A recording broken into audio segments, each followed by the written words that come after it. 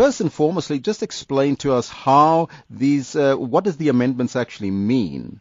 Well, the fundamental construct of the amendment is, as you put it, it would regulate the charging practices by healthcare service providers, which up until now was interpreted by the Council for Medical Schemes as being payment at cost. So in other words, for prescribed minimum benefits conditions, healthcare providers could pretty much charge what they like. Now, you've applauded this action by the Minister. Why is that? Well, because the very construct of healthcare in our society is as a basic human right.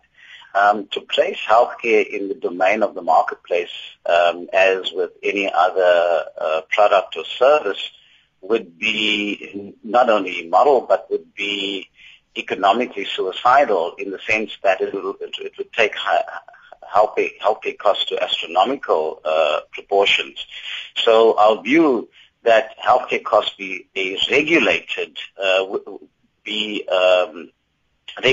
within a structured tariff regime is definitely a victory for every citizen in this country to ensure a more equitable health system.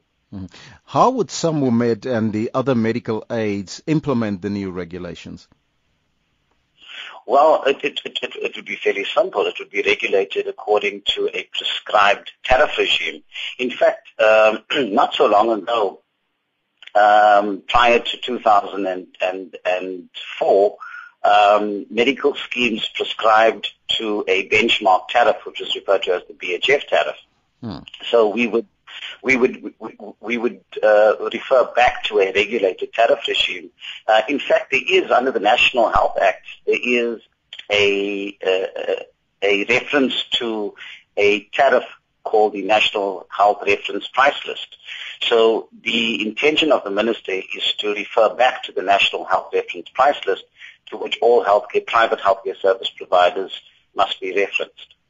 What's the implications for the patients? The implications for the patient is that their bills must be paid in full, and they should be paid in full, but they should be paid in full in accordance with the prescribed tariff. If I can give you an example, yes, please. Under PMB, given the current interpretation of payment at cost, it would mean that a patient goes to a doctor, and if it is a PMB condition, that doctor can bill any amount. And the practice that has emerged is that they're charging anywhere between 300 to 800% of what is regarded as an ethical tariff. So what this would mean is that doctors would not be able to charge what they like, but would have to prescribe to a particular tariff. This would mean that patients would not have to pay out of pocket for any expenses, or it wouldn't enforce medical schemes to pay at cost, because enforcing medical schemes to pay at cost inevitably leads to patient costs, because medical aid contributions are increased to subsidize these increased costs. So it's a huge victory for patients. All right. Right. We're also joined on the line by the Deputy Director General of the Department of Health, Dr. Anbar Pillay. Doctor, a very good morning to you. Good morning to you, and good morning to the listeners. Now, I've asked the question before, but what do you think? Will this not have a major implication on South Africans as a whole? Well, it's a draft amendment currently, and we're hoping that all parties will make comments on it so that we can improve on the regulation, its final formulation.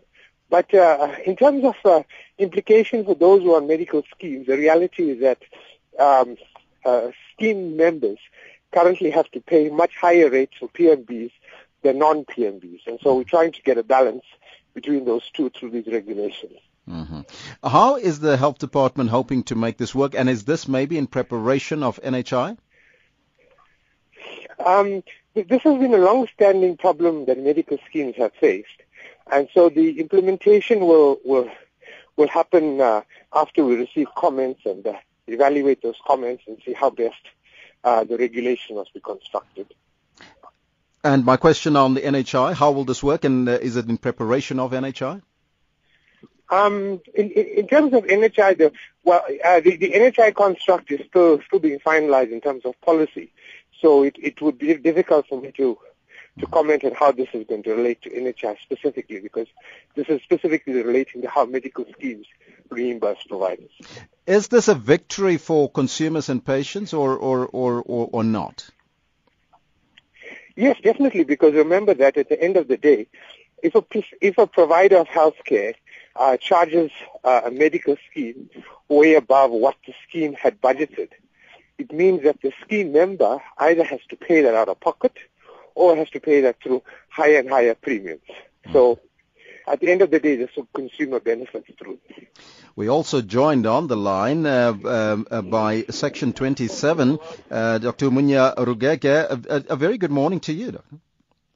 Good morning. Thanks for having me. Now, apparently, Section 21 is against the amendments. Can you explain to us why? It's actually Section 27. Did I say section? Yes. Section 27, yes. Well, Section 27, together with some patient groups that we represent in a case that Genesis brought against the department, put out a statement yesterday raising some concerns. This is a process of engagement and consultation, and we're starting to give our views on this amendment, although we're still studying the amendment and its consequences.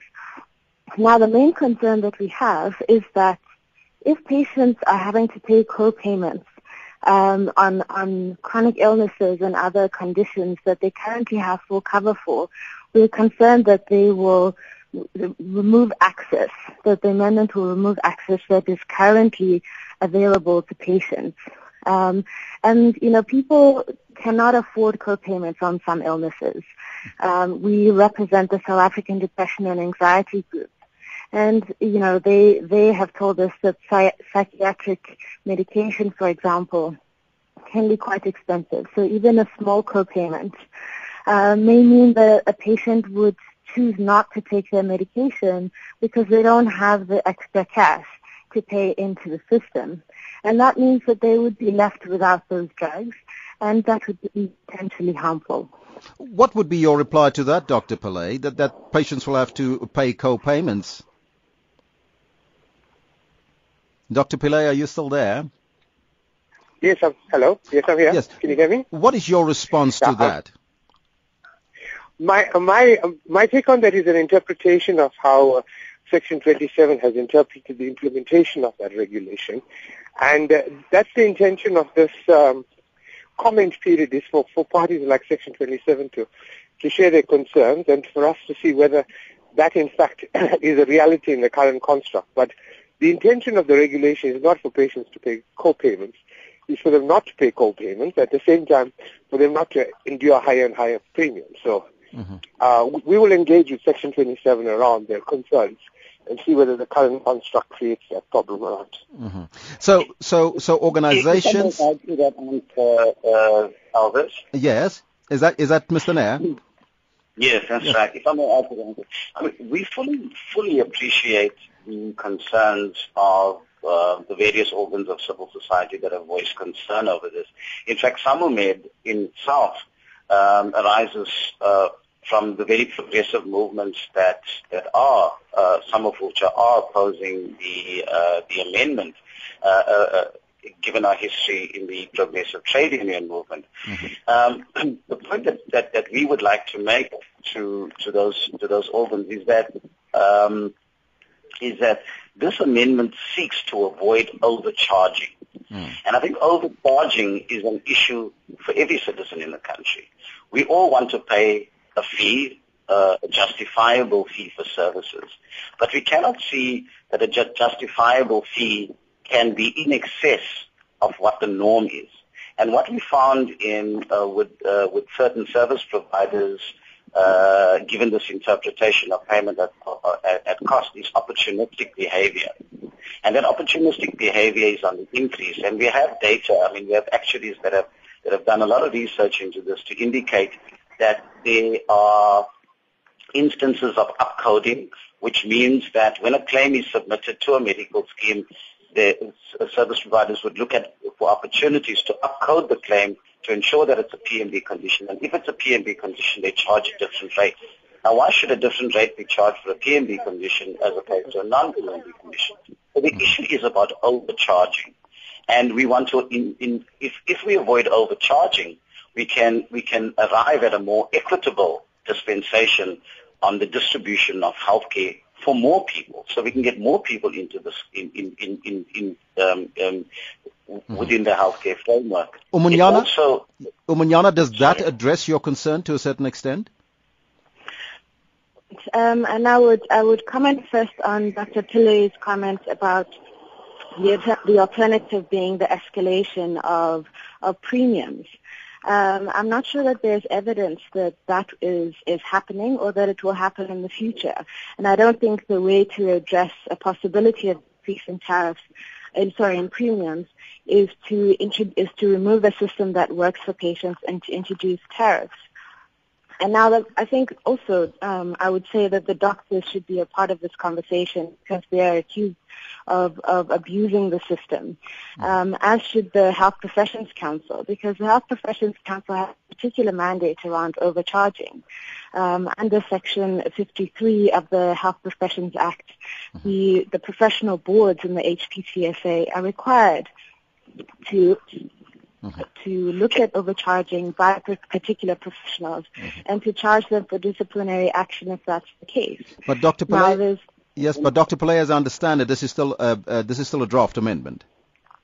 That's right. Yes, it's still up for comment, and after we receive all the comments, we will then evaluate them and see how best the regulation needs to be adapted in line with comments and concerns, etc. On the issue about evidence, I should say in our submission to the Competition Commission, which is available on the web, there's very clear evidence of when a provider is charging for a PMB, he or she charges a much higher rate than with a non-PMB, simply because for a PMB you can get a higher reimbursement. But it's a similar service, similar costs, etc. When is the process now open, and how do people make comments? Basically, they would send comments into the Minister of Health, addressed to the Department of Health, and the Minister will then consider all those comments before making a decision as to how the regulations will. Well, that's where we got to leave it. Thank you so much for the Deputy Director General at the Department of Health, Dr. Anbar Pillai. And we also were joined on the line by the attorney at Section 27, Umunyana Rugege, as well as SAMWUMET's Principal Officer, Neil Nair.